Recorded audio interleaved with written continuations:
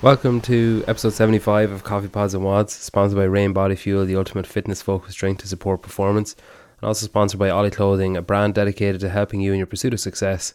They make products that support all active endeavours and create content that adds clarity and convenience to the self-development process. Speaking of self-development, Birdbox Coaching and the Gymnastics course are offering listeners 20% off on all available courses. BirdboxCoachingDevelopment.com will help you to develop as a coach in a personal sense through self-discovery while learning academically about the psychological side of coaching. You can use the code PODS for 20% off, and if you email the Gymnastics course with the subject line PODS, you get 20% off any of their upcoming courses, which are obviously a bit sporadic as far as Europe is concerned, but that offer is good. There's a show Patreon at patreon.com/coffeepodsandwads if you'd like to become a patron. You can go through the link in the bio as well, or through the website coffeepodsandwads.com. There's some extra content there, discounts on merchandise, stuff like that, and it basically just helps cover costs of the podcast. Today's guest is Dr. Aaron Hershig of Squat University. Aaron is a physio, weightlifter to national level, a coach, an expert in all things squat and body mechanics. His second book is just about to go on pre-sale, Rebuilding Milo. We talk through his favourite coffee memories, as well as how Squat University came to be and why he won't go full time at it, as well as posting so much consistent content. And we answer some of the listener questions, and by we I mean he. I honestly did nothing. Enjoy, listen, share and tag. First of all, thanks a million for doing this. I really appreciate it. You're very welcome. I think it's always nice to have someone that gives a bit of warning for when the interview is going to happen. You gave me a shit ton of warning, so we arranged this like nearly a month and a half ago, which I usually have like a day, maybe 2 days to prepare, and usually that's fine. And then when you said like, oh, the 28th of October, you said the 28th, and then I realized afterwards it was the 28th of October, and I was like, oh Jesus, there's a month and a half to overthink every question that I could possibly ask, just to go back and forth in my head. But I really appreciate you squeezing us in. You're welcome. Starting off nice and easy, would you consider yourself to be a coffee aficionado or a coffee lover? I am definitely a coffee lover. I'll have to say, just because of time throughout my day, sometimes I just go with what's most available, what's quickest, as far as coffee choices. So I know there's probably some people that are much more into the coffee world that know as far as like craft beers, they're very into the very specific types and blends in roasts. I will say I'm much more than a Folgers coffee lover. But yes, I do love coffee. I drink it every day, and I won't go a day without it. And something that I love hearing about from guests is like coffee memories. So maybe, I know, say my own example is I don't think I'll ever forget having a coffee the morning my daughter was born, being in a nice coffee shop down the road. Like the coffee, I can't remember what the coffee tasted like. I can't remember much about it, but I just remember that I had a coffee that day. Is there anything that stands out in your own mind? I'll say there's two things.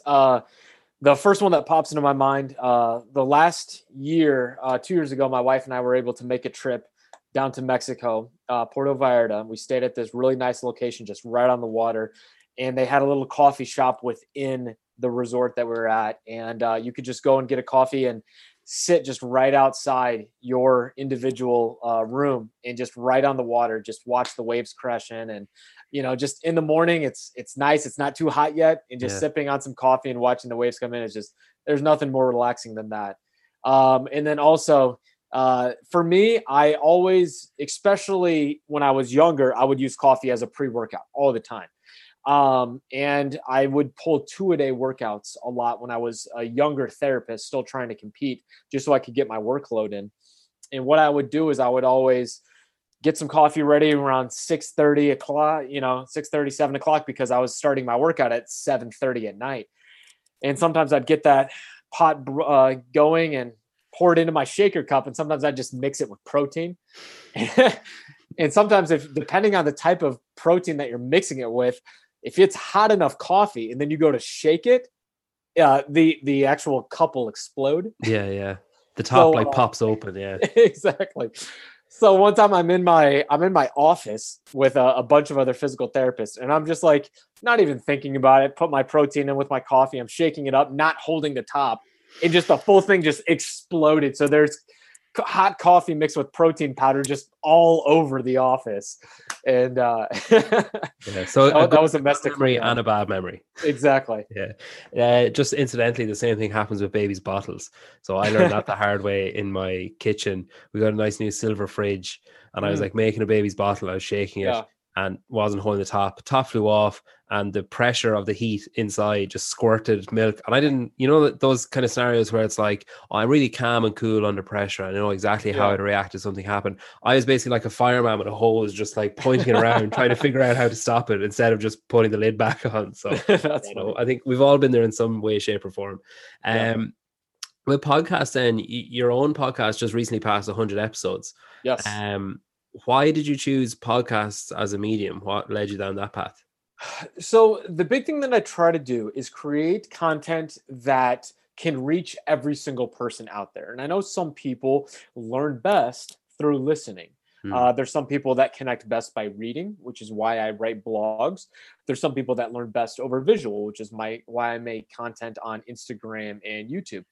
But for those that enjoy listening as a means of learning, I know personally, I would drive 20, 30 minutes to work every single day. And it gets boring after a while just listening to the same old music. So Hmm. I would enjoy personally listening to podcasts as a way of learning and also for entertainment as well, depending on the type of podcast you're listening to. So I know that I needed to branch out in that way and start my own podcast. And I mean, at first it was definitely intimidating to sort of figure out, well, what do I need? Do I have to have some fancy equipment? And I just sort of decided on using this platform called Anchor, which is really cheap online. It's 100% free as far as the setup.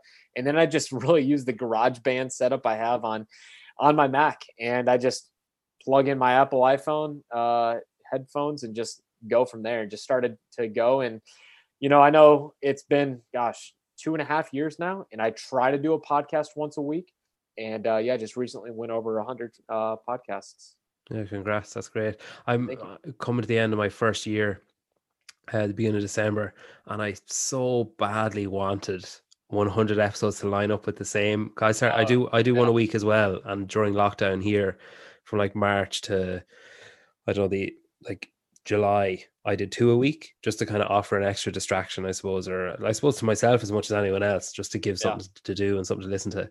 And I was like, shit, if I keep doing this, it might actually line up. And then I worked out that it wouldn't, no matter what I did, it wasn't going to line up. Yeah. So I gave up the goal on it. I think it was just, gone. Um, when you started your social media and your podcast and your blogs, did you anticipate the type of success that it's grown to? Like, did you anticipate the amount of people? I know you say you wanted to Yeah. reach a lot of people, but I mean, surely Mhm. you couldn't have anticipated this far reach. Yeah, I'll say I don't really live that far in the future to really anticipate how things will go. Yeah. My biggest thing is I try to live day to day as far as producing content as much as possible and trying to do so in a way that helps other people out, not trying to make selfish content. Hmm. So trying to literally, I mean, the first couple months of me making content, I would literally sit there and I made a post on Instagram. It was just words and it said, "Do you need help with your squat? DM me." In the first day, I had like 7 direct messages, Hmm. you know, and I would say, sit there on my couch. "Tom, thanks for the message. How can I help? You have an issue with your squat. All right, try this test. Let me know what you find." And I'd go back and forth with that person as much as possible. 2 weeks later, I made another post, similar thing, 40 messages.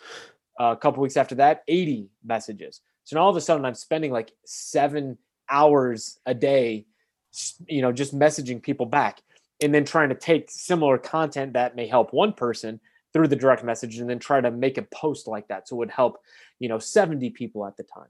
Yeah. And in doing so, what I noticed was that my content was reaching more and more people, and the platform was growing and growing. And I mean, I can still remember back to the day where I'm like, showing my coworkers, I'm like, "Hey, this is pretty crazy. Like I have 500 followers. Like this is nuts."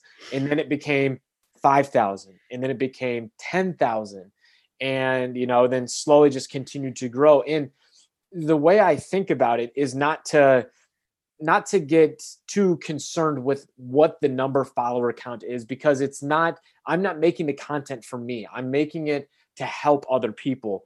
And I'm more concerned with the quality of the content that I'm creating for the people that do follow, rather than to continuously try to get more and more followers, because then it becomes a selfish ambition. So I would rather have 100,000 just diehard people that I'm able to help every single one of those 100,000 people, than 5 million where there's maybe only a few people here and there, and it doesn't really help that many people because I'm making selfish content that's more about me, me, me. So I think when you approach content creation the right way, things will go where they need to, and the platform will allow you to grow as you are worthy of it, I guess, if that's a way of saying it.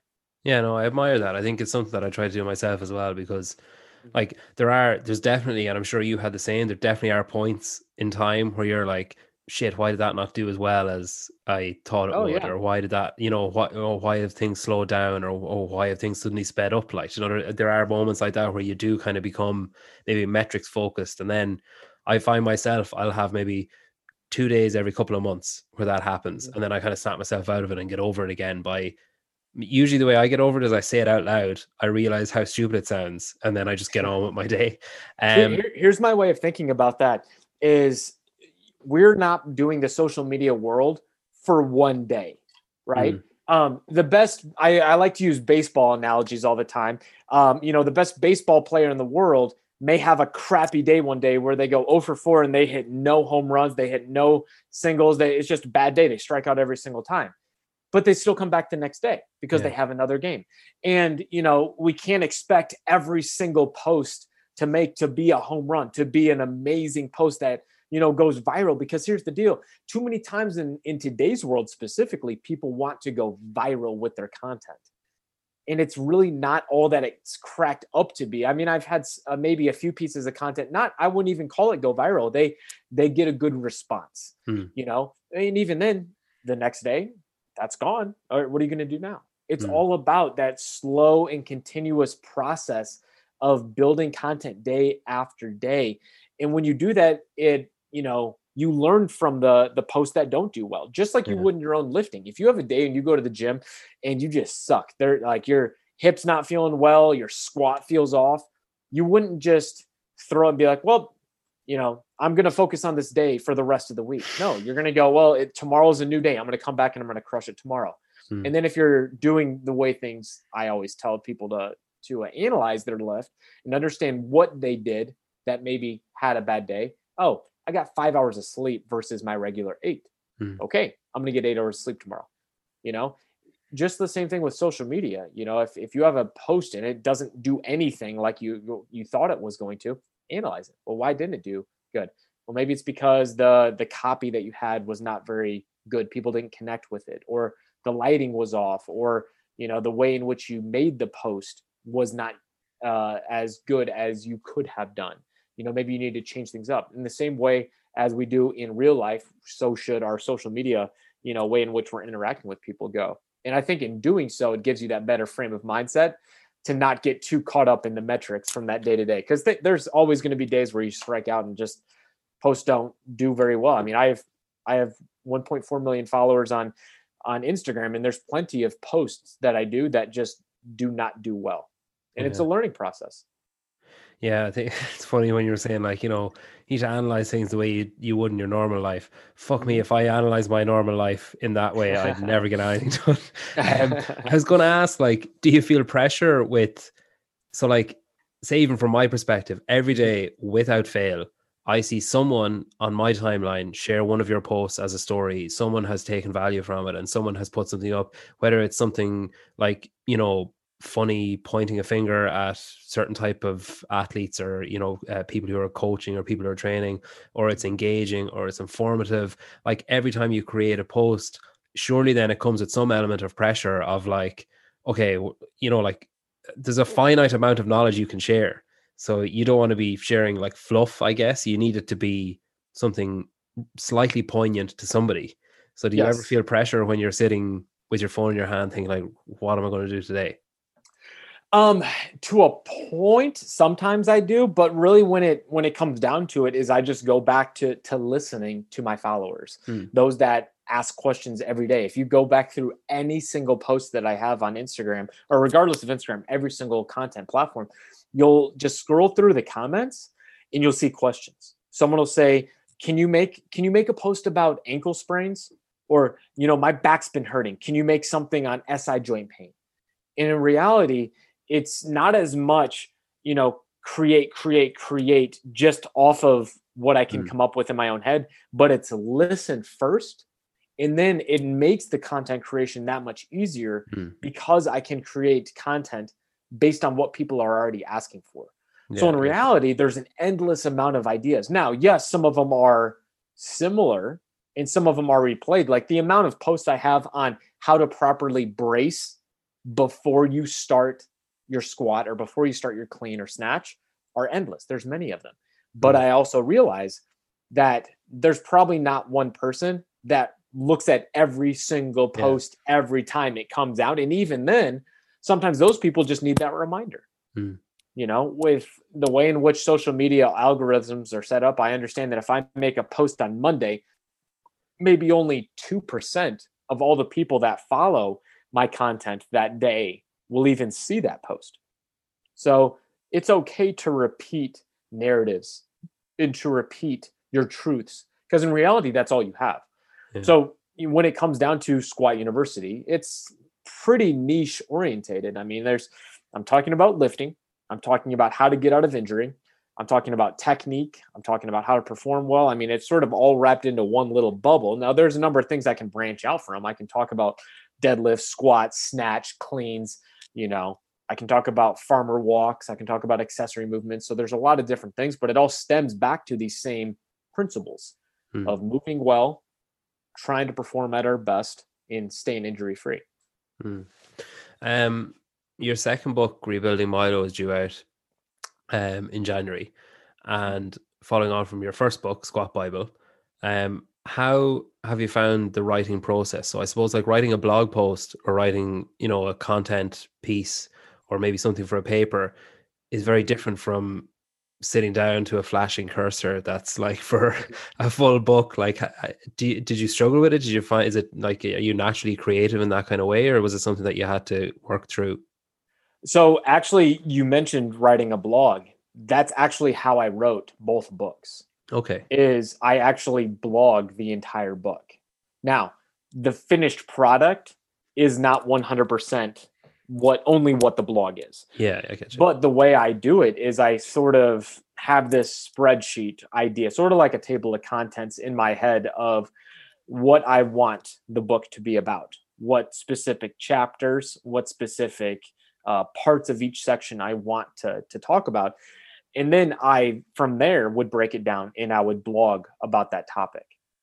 And then at the end, it comes down to putting everything together.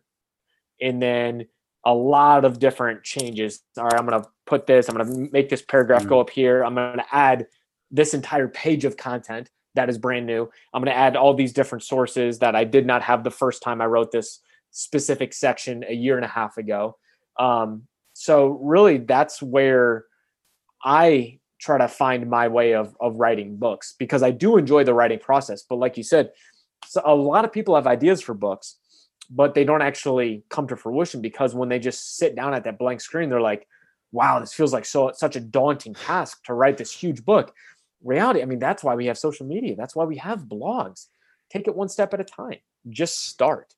And that's really where it came with Rebuilding Milo. Is I had these ideas to write a book about a very thick book. I mean, this is 480 pages roughly, all about how athletes can take the first step to addressing these common aches and pains. I mean, there's not a single athlete that walks into the weight room that isn't dealing with something throughout their year. Knee pain, hip pain, back pain. And what do? They either ask their buddy, hey, my back's aching a little bit. What have you done? You had back pain last year. What would you find was helpful? Or you just don't say anything and just keep on pushing through it because you think it's normal. Or you go the traditional medical route. And oftentimes, what do? We find a doctor who doesn't understand or realize anything about weightlifting. And they say, hey, take this pain medication and just stop lifting so heavy. Give it 2 weeks off. Still hurting, come on back. So we're at a loss for ways in which we can optimize the injury and training process.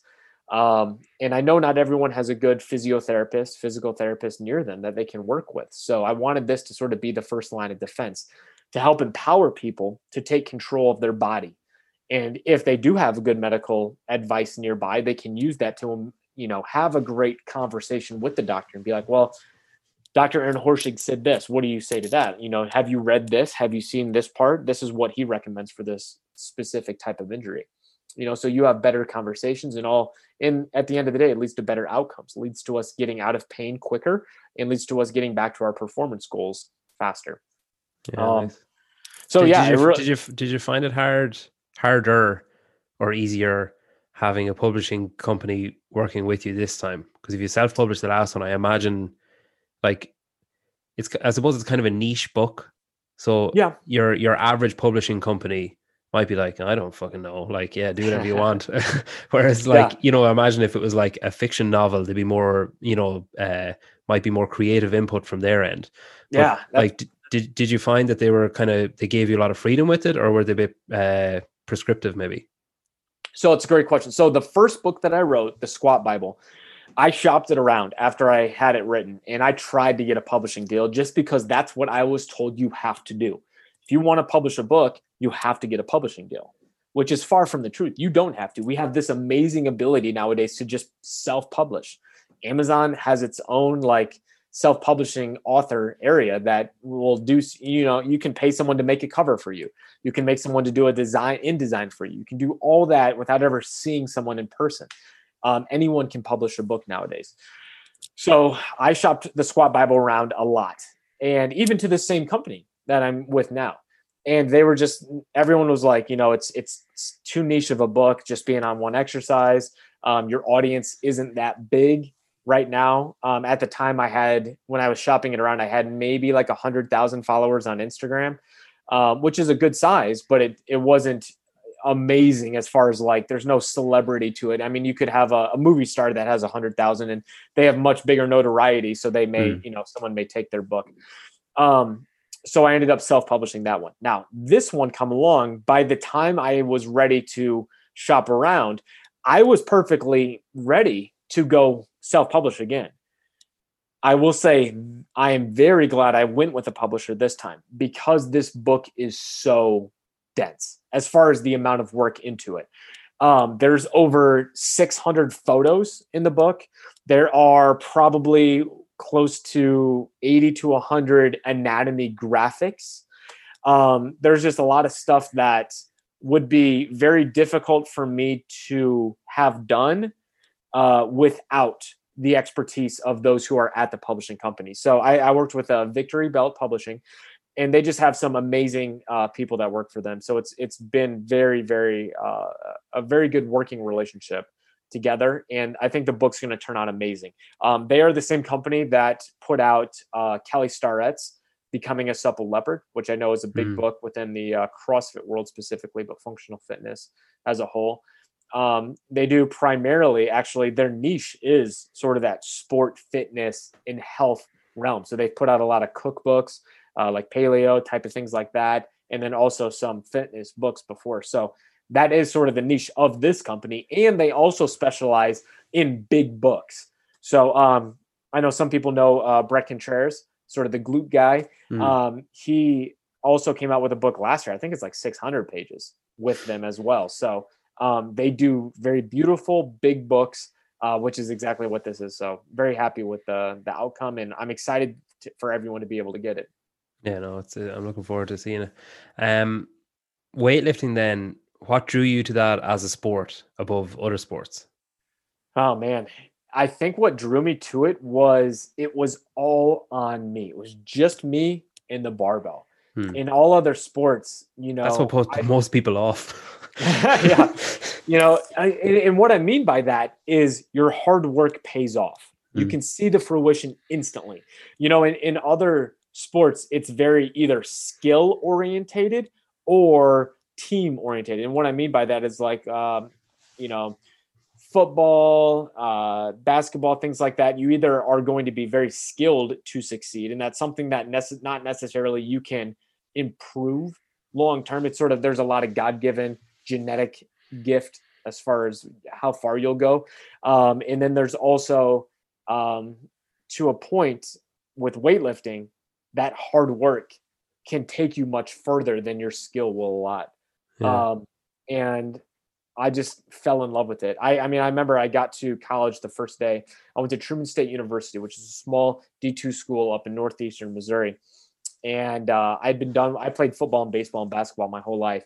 And I got to college and I found that they had the Iron Dogs Olympic weightlifting team.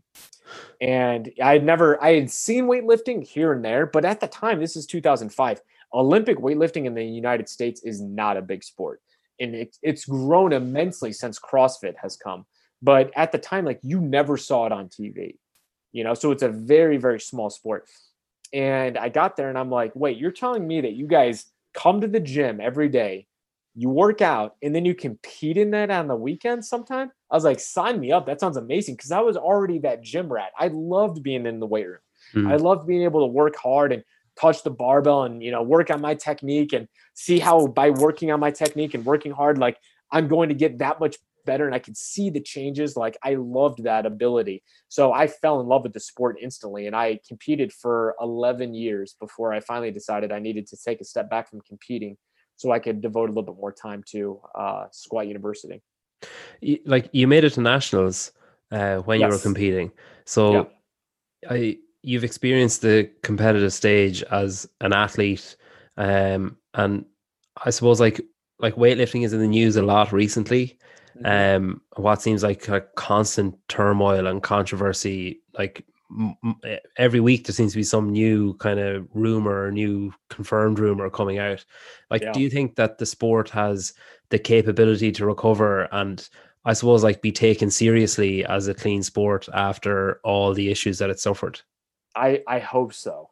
And I know so many athletes who are on that stage of being able to go to the Olympics, and I just hope for their sake that their hard work is not in vain, so that they can see, the fruits of their labor and they can get to that world stage and the sport can remain in the Olympics and not be tarnished by all the different things that are going on.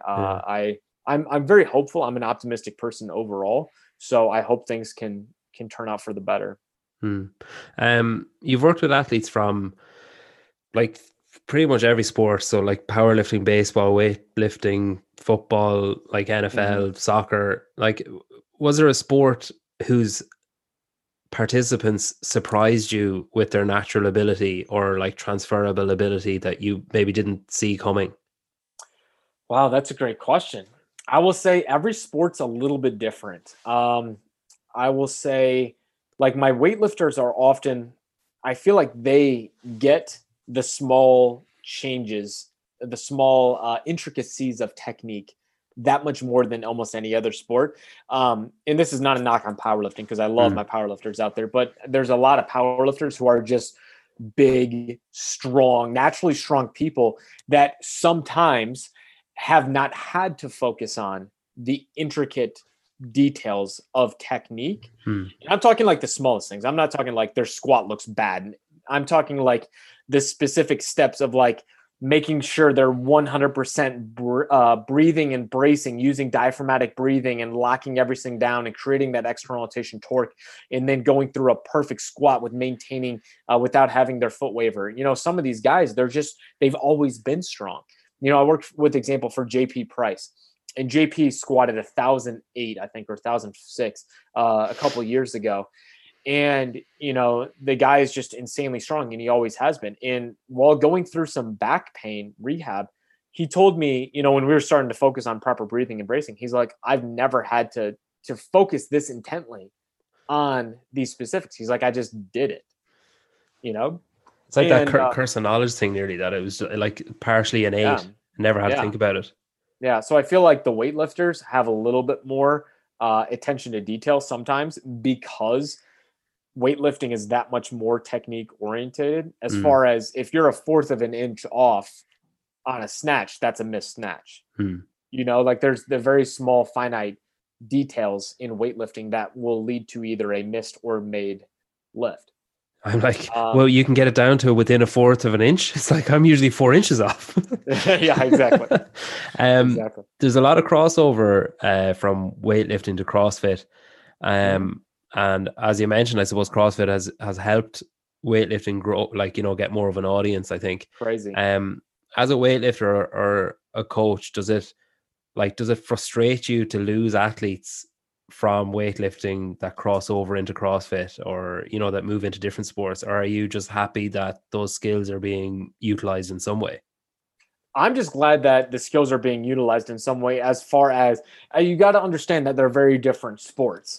There's a lot of people in weightlifting that hate on CrossFit for due reason. When you see someone do 30 snatches in a row with horrible techniques sometimes, which is a rare. We'll get on to that.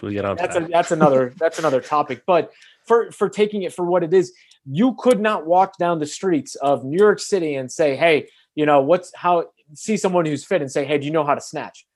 They may say, oh, I mean, I know what it is. I don't train it that often, but they know what it is. You couldn't do that 30 years ago. Yeah. CrossFit has taken Olympic weightlifting and blown it up so that if people aren't even necessarily competing in Olympic weightlifting, they know what the lifts are. It's not as much of a niche sport. USA weightlifting has grown like crazy since the boom of CrossFit. So we have to pay homage to that ability to just be a much more visual sport out there, to have it in so many other people's houses, in doing the movements, doing the clean and jerk, doing the snatch. I have not personally had any athletes that I've worked with go from one to the other. Usually it's CrossFitters that start doing some competing in Olympic lifting. And I have found it go the other way. People that started off in CrossFit and then they found weightlifting and then they stick with weightlifting because they enjoy it so much. That's usually the route that I have seen. Yeah. You mentioned it there, and I think a lot of the time in CrossFit, the goal is to finish the lift. So regardless of what it looks like, especially in competition, I think either locally or internationally, just get it up regardless of backs, knees, whatever, it doesn't matter. I think, where do you think the line needs to be drawn on form, or are there maybe numerous lines? For example, say today I'm really shit at squatting, ironically enough, talking to you. And I was doing sets of 5 on the front squat. And I'm sure if I did the reps absolutely perfectly, entirely upright and, doing everything I was supposed to be doing, I'm sure I wouldn't have been able to do what I did. But then I suppose the focus of front squats, as far as I'm concerned, because I'm weak at them, is probably to get the volume and the weight into my legs, and maybe doing it perfectly and gradually building that over time might not be as rewarding for me, given how unimportant they are, I suppose, to the large scale of what I'm doing. Do you know what I mean? So I suppose, do you think that, say, if you look at CrossFit, that a line needs to be drawn of, okay, you should be really strict on yourself when you're training and when you're, building up to a competition, and then at a competition, do your best. But I mean, when you're under fatigue, certain things are going to slip, and certain things, I assume at a competition, even as a weightlifting coach, when you're looking at CrossFit, you're not going to expect someone in the middle of a workout to be like, no, I'm done. I felt my back round there on that last one, so I'm just going to call it there and I'm going to stop. Yeah. I think you have to look at it as a continuum, because the way in which I approach the lifts is twofold. We have injury risk, and then we have performance as well. So we have to understand that it's a continuum. It's not black and white. Yeah. The worse your technique quality over time, over repetition, overweight, leads to just an increased risk of injury. It also decreases your performance potential. So if I'm snatching and I let my knees touch on the way in during the pull, that's obviously not a very good pulling technique. I'm not going to be able to lift nearly as much. So the better your lift quality, the better your performance, the less your injury risk. With weightlifting, our goal is to be on the platform and you have 3 attempts to lift as much weight as possible, and you get a good amount of rest break in between, depending on if you're following yourself or whatnot. So the idea is can I put everything into one lift, make it as good as possible, and then rest? So training reflects that. So as a weightlifter, when you get up to train, you are literally trying to maximize your potential, decrease your injury risk. Everything's going to be together. So that's why weightlifters usually on a whole have an immaculate technique, because they're able to focus on it. They're not doing sets of 10 snatches. They're maybe doing a triple, but often the volume is low per set so that they can focus on perfected technique, putting all their power into one lift, having it, to be as strong as possible. With CrossFit, it's a little bit different. It's a different sport. Yes, the movement's the same, but for the most part, yes. And again, there are some events where it is max effort, but a lot of the events are, having a lot of volume with those Olympic lifts. You're doing, a clean ladder where you're doing a clean and then you're running to the next one and you're doing a clean, you're running to the next one. So whenever you invite fatigue into the picture, it is more difficult to maintain technique quality. Now, I'm not saying it's unreasonable. You can definitely do it, but your technique has to be that way throughout your training. So whenever you see someone at the CrossFit Games who has very poor technique, like a squat where their knees almost touch, we have to understand they're probably under a lot of fatigue because they didn't just come into that event. They probably have had 5 other events in there. So A, their body is already probably neurologically very fatigued. But B, they are probably also training like that as well, if it's very poor technique. Because under a lot of fatigue, we do expect to see some compensation. And if there's small amounts of compensation in just a very competitive event a few times a year, your injury risk is low because there's not a lot of exposure. But it's when you see massive breakdowns that you often just got to think that's probably not the first time that's happened. They're probably not under that much fatigue that their knees are touching. So massive breakdown in technique is often due because of the way that they have taught their body to move that way. So the one thing I always like to tell people is that the way in which you train carries over to the way in which you compete. So practice doesn't make perfect, practice makes permanent. So if you are practicing, and the majority of someone's training is going to be within that 75 to 85% of their 1 rep max as far as strength work goes, the way in which you move during that teaches your body and ingrains this motor pattern, this way of moving into your brain. So when you get up to squat, your brain's not, all right, glute max fire, quads fire, glute medius fire. No, it just says squat. And just all these things naturally take place together. It's a synchronous movement. So when you see these massive breakdowns in technique, it's often because the body has learned, I'm fatigued, squat, that's how you get the weight up. It has ingrained that pattern that is not optimal into the brain. So what happens do you mean, sorry, if you have, say I'm thinking the CrossFit Games last weekend and they had the total was one of the workouts. So back squat, strict press, deadlift, or well, not in that order, but so when they were doing their back squats, then say I can picture one of the athletes, and when she was coming up, her knees, did that, just out of the bottom, knees in together, and then gradually, like you can see the moment that they forced them out. Yes. So if they're forced out, then are you saying then that that's the hours of mistraining coming into play that they have to force them out? Or are you saying that because they came in and went out again, that means that the brain knows what it's doing and it's just happening because it's a heavy weight? 2 things. First, the body always defaults into the path of least resistance. So when you are fatigued, it is easy for the knees to collapse inwards during the squat if you lose proper stability. So if there's a little waver in the knees, sometimes that's just the body naturally losing a little bit of tension. And if you're fatigued, it's normal sometimes to see that happen to a little bit greater degree.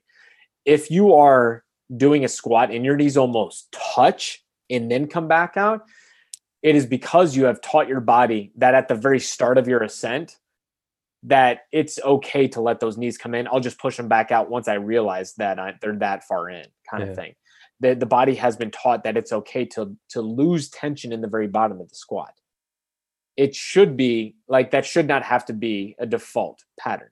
It can be fixed. Yeah. It just has to be relearned basically from the very start. And I'm not talking again about like a tiny little waiver. I'm talking about like a big knee collapse. If someone's like, that's not a very good looking squat, it's probably to the point where it's excessive and it needs to be reworked. And the reason for that is not because they're at risk for injury right now. They're not going to blow out their ACL. But what they are doing, two things, is they're just setting themselves up for eventual injury. You know, when you see someone pull a deadlift and their back, they have that cat back sort of round deadlift. They're not just going to blow a disc out all of a sudden. But it does increase risk for long-term having an injury. Yeah. And it decreases their performance potential. So injury aside, because we know injuries are slow building, if you have an athlete who has that poor technique default, if they were to fix that, their potential to have greater performance goes through the roof because they're moving on top of more solid technique foundation. Yeah. Yeah. Well, I'll tell you, if I noticed it, it was a bad squat because I don't notice a lot. We've some, I put up a question box yesterday. I got a load of questions in, so I'll just fire a few of them at you. A lot of, I assume this is something that you deal with a lot where like, you know, you're like, I answered that yesterday. Like, or dude, I'm good. Yeah. Squat mobility. So obviously there's a lot of areas to hit. Like there's just no shortcuts, I suppose. Like, you know, it's putting in the work. When it comes to squat mobility, you can't just think that 10 minutes prior to getting under the barbell a few times a week is enough to make drastic changes. Yeah. If you're not squatting throughout your day, you're not going to see those long-term changes. I'm talking about like sitting in a squat. Kelly Starrett talked about this with his very first mobility WOD video like 12 years ago. Sit in a deep squat, 10 minutes accumulated throughout the day. Just sit in a deep squat. You're at work, get up, grab the edge of the desk if you need a little balance, squat down and just sort of hang out there. You know, the more time of exposure in a deep squat is the only way to teach yourself how to get there whenever you're under load. Yeah. So it has to be something that you consistently do throughout your day. Now, oftentimes people will be like ankles versus hips and stuff like that. You know, we can get into screening and stuff like that and figuring out what specific joint is your limitation. But at the end of the day, it comes down to just being in that deep position and accumulating time. And that's really where you're going to see massive long-term changes. Yeah, it's interesting because I think it's similar with weight loss and stuff where it's easy to forget that, like, you know, you didn't gain the weight over 10 minutes before you know, ate your dinner. So you're not going to lose it over 10 minutes of going for a jog or whatever. Like, I know even say myself, like, I'm not particularly light now, but I used to be really heavy from when I was, you know, like 14 until I was like 24. So I spent 10 years of, you know, you mentioned compensating earlier on. Like I had this, like in hindsight, literally made no sense and definitely didn't work. But I had this thing of like, oh, if I pull my shoulders forward, it will hide 90% of my torso, which like when you say it out loud is like, that literally doesn't make any sense. And I'm sure I looked like just ridiculous. And, you know, I was just fat and hunched over instead of just fat. But like now I'm paying the price for that, where say I'm finding front squats really hard, I'm finding back squats really hard because I'm constantly fighting, like, especially in front squats, I'm fighting the urge. I'm literally being pulled forward on top of my body's kind of will to just go back into that default position. So now I'm having to do loads of really boring shit to try and fix, like, you know. But even I was talking to my coach today and he was like, you know, are you doing loads of cat cows and are you doing loads of, you know, whatever? And I don't know the name of any of the stuff that I'm doing, but I found loads of stuff on, you know, through your work and other people's work of like, oh, you know, I was trying to explain, I was like, oh, I'm doing this buck thing where I'm facing one way and reaching the other way. And, you know, I was like, it's hard. So I'm obviously doing the right thing. Yep. But he was like, you know, oh, it's day by day. And I found myself typing back, like, you know, when I'm fighting against 10 years of standing and sitting the wrong way. So like now I'm having to remind myself, even sitting now talking to you every so often, I'm like reminding myself to sit back properly instead of hunching. And I suppose, like you mentioned with that sitting into a squat thing, you're fighting against poor behaviors or poor movement patterns that you've built up through either environmental things going on around you or your own maybe lack of movement or mismovement, I suppose. Yeah, for sure. I've heard a lot of poo-pooing of foam rollers, especially, I suppose, more so in isolation. Like, I think a lot of people hear foam roller and they think, oh, just roll around it for a while and then go train and it'll be fine. Is there something that, I suppose, is there one thing that you think beats all? And then the converse of that are the things you see as like being gimmicky or being like unnecessary. You know, like, I suppose the things that you constantly see are, you know, those Compex kind of pulse tens machines or whatever, the vibrating rollers, ice sleeves, all those kind of things. Like, is there maybe too much noise around recovery? And do you think that it needs to be stripped back a bit? Or do you think that those things, if you can afford them, are worth it? Definitely. So it depends on what device you're talking about, because every single tool is just a tool in your toolbox. And you have to understand what their use is. You don't pull out a hammer when you need a screwdriver, you know? So let's talk about some of the basic ones. A foam roller is there for soft tissue mobilization. It decreases a little bit of tone, improves short-term flexibility, not long-term, but short-term flexibility, allows you to move a little bit better if you have some stiffness in certain areas. So if your calves are just super, super sore, you've done a ton of walking one day, you know, you get down on the ground, you mash them out for a little bit, nice and slow, 2 minutes on each side, you'll probably get up and you'll feel a little bit better. You'll be able to squat down a little bit deeper. So it has its purpose.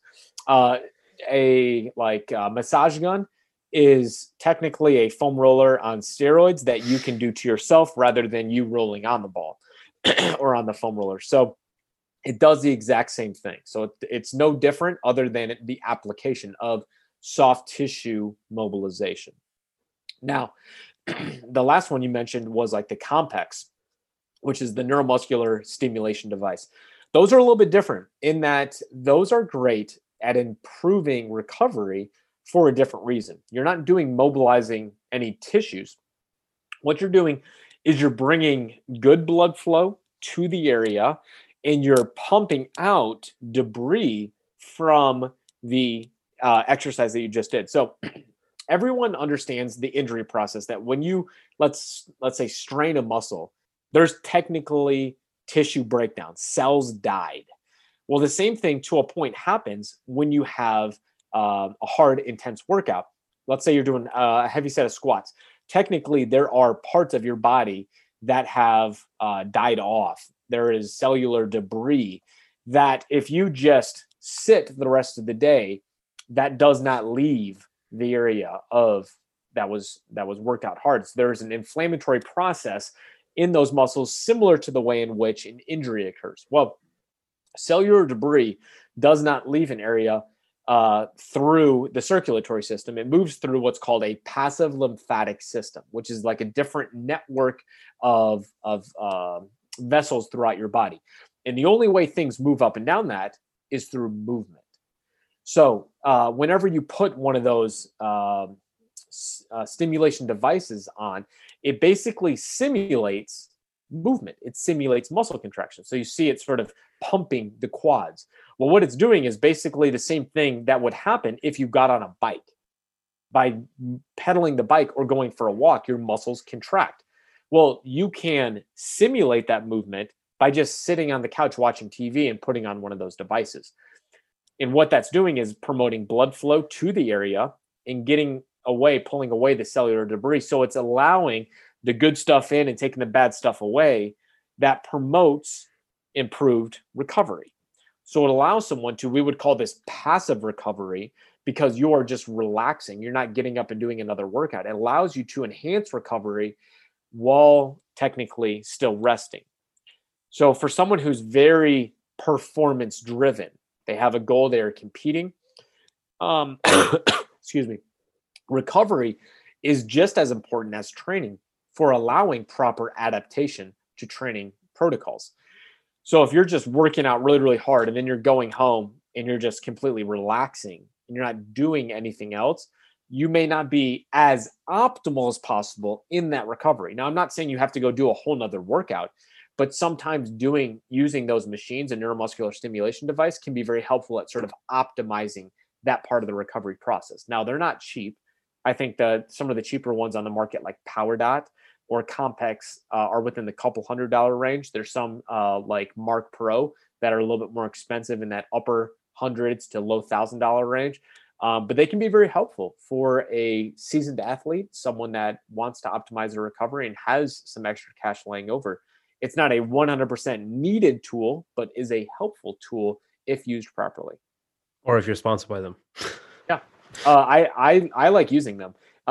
So for example, if, let's say I have a heavy squat day on Monday, and then the next day I'm coming back and I know I'm doing cleans. I'll sit at night, watching TV with my wife. I'll throw on the pads on my quads from my Mark Pro device, and I'll, use that for a half an hour to 45 minutes. And I do feel like the next day I have a little bit more bounce in my quads when I'm getting back to doing some lifting. So I think it is a helpful tool. Yeah, two things there. I think I used a massage gun a good while ago, and it was like they weren't really around here anyway. Like you never really see them. And I remember I had a competition the next day, like a CrossFit competition. I was like, oh, my calves are a bit sore. I'll use it on my calves. So I was like beating the shit out of my calves with this massage gun for like, I don't know, 20 minutes. And then the next day I could not walk. Like they were so sore. And one of my friends was like, oh yeah, apparently like no more than 2 minutes. Like any more than 2 minutes, you're asking for trouble, especially on like your calves and stuff. So I didn't know that. And then another thing, I got a TENS machine, like a stimulation machine. I just got a cheap one on Amazon. I think it's actually for like pregnancy or something. It's just like a same thing, I guess, but like maybe less fancy. But I quickly just turned it into a competition of like, right, how high can I dial it up and like not turn it off, not pull the plug. So yeah, I suppose they have their purpose for you, the seasoned and serious athlete, and then me, the guy sitting on his couch going like, oh, I wonder will I get to 12. Another question I was asked a few times is seminars. So I know that I got a good few messages from people here in Ireland wondering, have you any plans to come here? And I'm not going to list all the countries I got messages from, but are you planning post-COVID to get back out on the road? I will definitely do some seminars. I try to do like 1 to 2 big ones a year. And just because of COVID, everything's been sort of shut down right now. We'll see what is in store for next year. I'm going to guess at the earliest it'll be like summertime as far as whenever we decide to finally go. I did come to Ireland though. It's been a year and a half now, I think. I did a seminar in Waterford, which was really cool. But yeah, I would love to come back. And I would love to do a number of ones over in Europe sometime. I think I was trying to do one in Chicago this past summer, and then I tried to push it to October, and it just didn't work out as far as everything going on right now. But yes, I would love to get back on the road next year and try to do like 1 to 2 like international seminars every single year. A lot of people don't realize that my main job is being a full-time physical therapist. Like I see patients 40 hours a week, and then am doing content on top of that for Squat University. So I don't really travel as much as a lot of other people within sort of the realm of what I'm in, that travel and do seminars, just because this isn't my full-time job. So I do enjoy getting out there, but it's not something that I'm doing as often as some other people. You surely are in a position to make it your full-time job. So is it just a passion for therapy that keeps you doing it as a back burner kind of? Basically, yeah. I just enjoy seeing patients, and that also allows me to continue growing and staying fresh with being a practitioner of what I'm trying to do. There's been a number of people that have asked me, well, why don't you take to Squat University full time and go travel and do lectures and stuff like that? And I also still realize that I'm still young to the game. I mean, I'm just turned 34. I still know that there's an immense amount of knowledge left out there for me to acquire so that I can continue helping other people.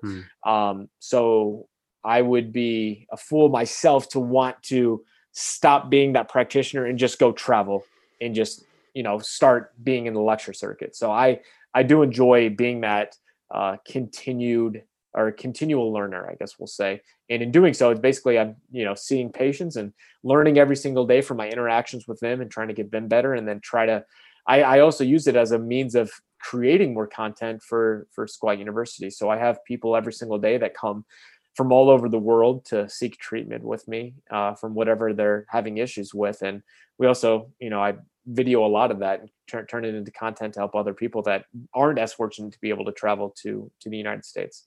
Yeah. There's a meme I see every so often about squatting like a toddler. Yes. And someone asked about the GOTA locomotives idea, and I've seen it as well. And I suppose it's essentially based off that idea of like toddler mechanics are king, and comparing them to others, like it has to be bullshit, surely, considering how few bones they have. And like, I look at my own child and it's like she can stand and move. Like I'm watching her move, being like, "Oh my God, you're going to break your leg," and like everything's totally fine. So I assume it's bollocks, is it? Well, you have to understand context. The people that make a meme like that, there's either two ways. There's the meme where they're like, "This is bullshit," or there's people that are like, "Oh, this is what you should do." They're sort of both right, but sort of have a little bit of wrong to them as well. When you're a child, you have certain proportions in your body where your head's a little bit bigger than your torso and things like that, and bones aren't fully formed yet in certain ways. So yes, every single baby squats down, right? And they can have that perfect ass to grass looking squat. And as we grow older, yes, things change, our bones change, and we have different proportions. So you'll get some people off the bat that'll say, "That's ridiculous. Squatting like a baby it's not even close to the same thing. Our bodies are completely different." Well, if that's the case, then why can I go to China and see an old lady, 80 years old, sitting in a deep squat waiting for the bus? Because she can squat just like a baby.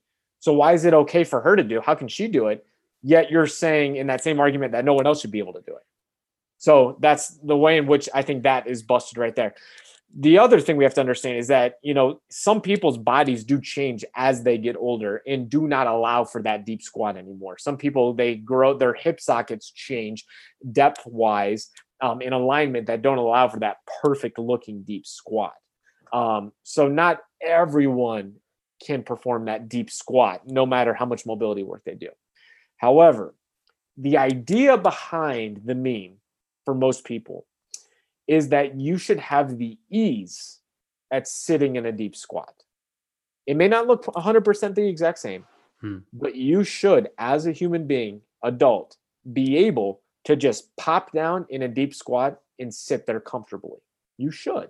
Now, like you mentioned before, everyone's at a different part in their evolution, I guess we'll say it. You had 10 years of standing with a certain type of posture. It's not going to be undone with one day, and sometimes it may never be 100% like it was 10 years ago because your body adapts and it changes. But when we approach the squat as a movement first, we should be able to work towards a greater ability to sit down into a deep squat as if we are a baby, to be able to have that freedom of movement. And that's really where Squat University sort of stemmed from at the very beginning. Was I want you to think of the squat as a movement first before it's an exercise. Yeah. And when you do so and you understand like, oh, this isn't just something I do with a barbell on my back. This is a movement pattern first. And what do I need? I need balance. I need good ankle mobility. I need good hip mobility. I need good pelvic and core control. All those put together, when you focus on all of them and regain that pattern, that movement that so many people have lost.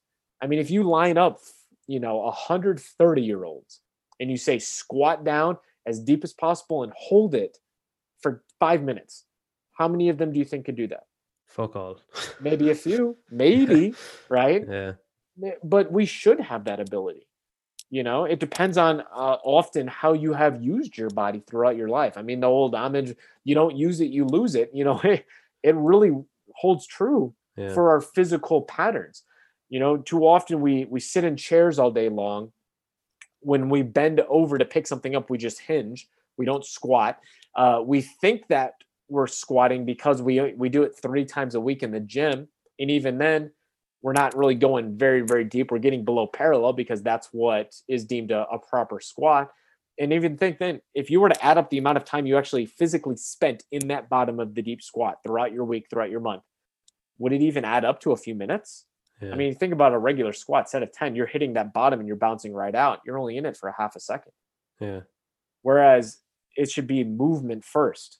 How long are you sitting in a deep squat throughout your day? And I think when you rearrange these priorities and put the movement where it should be, a lot of things get better. Not only do you regain that proper movement pattern that you should have, squatting like a baby ease-wise, but all of a sudden, like your back starts aching a little bit less. Yeah. And your hip starts aching a little bit less.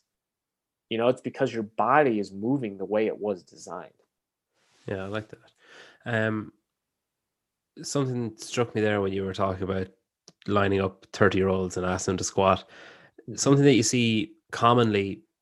So obviously there's issues like you mentioned, you know, like backs and knees and hips and everything might be changing movement patterns or like stopping people from moving into a certain position without, like, you know, rectifying some issues first, maybe. Mm-hmm. Something that you commonly see, I think, is when you tell people to squat, they kind of half squat, half hinge, and like the head moves down, we'll say, but it's largely because they're, you know, kind of, I don't know how to describe it, like collapsing themselves forward as they move down a little bit. Why is that a go-to for so many people? What is it that's causing? Is that just a basic breakdown and understanding of what their body is doing, or is it like a compensation thing? It could be both. Whenever you have limited mobility, and I'll say like limited ankle mobility is one of the most common problems. I harp on it constantly on Instagram. To some people, they're probably like, gosh, this guy's posting about ankle mobility again. No, literally, it's because it's such a common problem. Yeah. When the ankles are limited, as you go into a squat, your knees won't be allowed to translate further forward anymore. So something has to compensate in order to allow you to continue your depth, which often means that your trunk is going to start falling forward. So you have more trunk inclination, basically fall forward like an accordion. So that could be one thing. The second thing could just be balance. You've maybe just not been told how to properly coordinate and balance your body.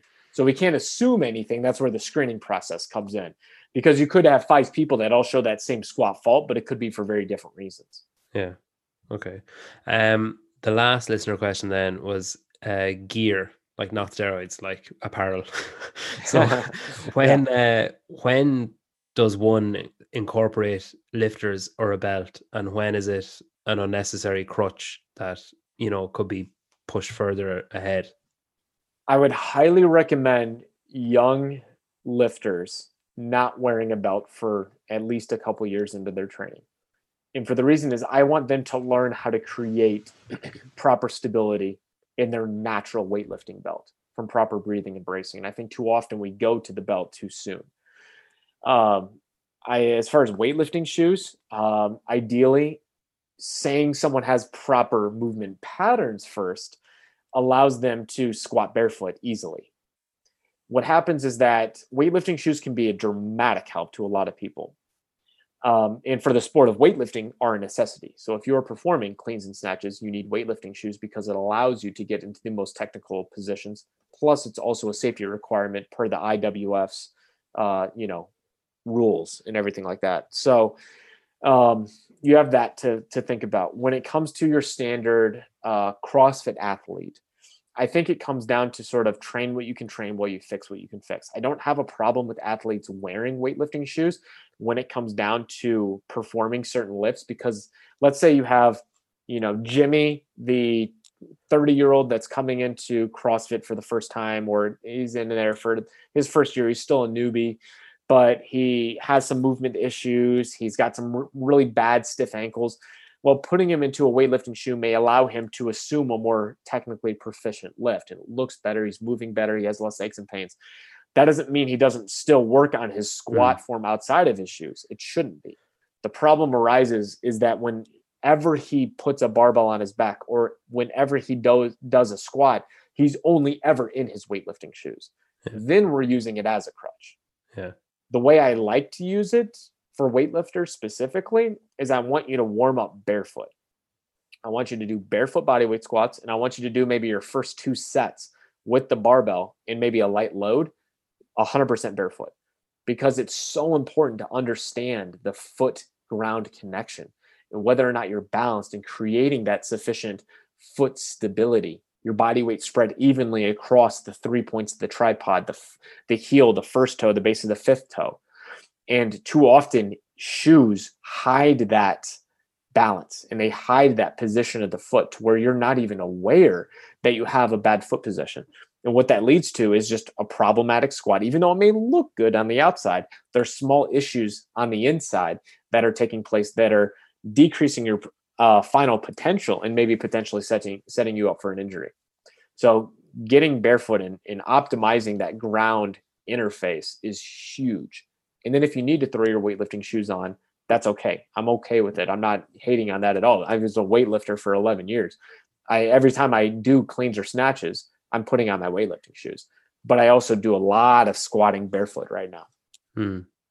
We'll finish with a quick fire. Let's do it. So snatch or clean? Clean.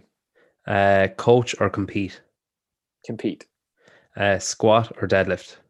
Squat. Flat white or an Americano? Americano. Favorite stretch? The world's greatest stretch. Yeah, okay, yeah. Right. It's good. The name says it all. It really does. Writing or recording? Writing. Nice. Okay. Well, listen, thanks a million. Best luck with the book, and thank you so much. You get doing some seminars soon. If everything evens itself out, I think I could sit and ask you 10,000 questions just about my own squat. So I appreciate you coming on, and hopefully people took some stuff from it. I know I did. Yeah, I really appreciate it. Thank you so much for having me on.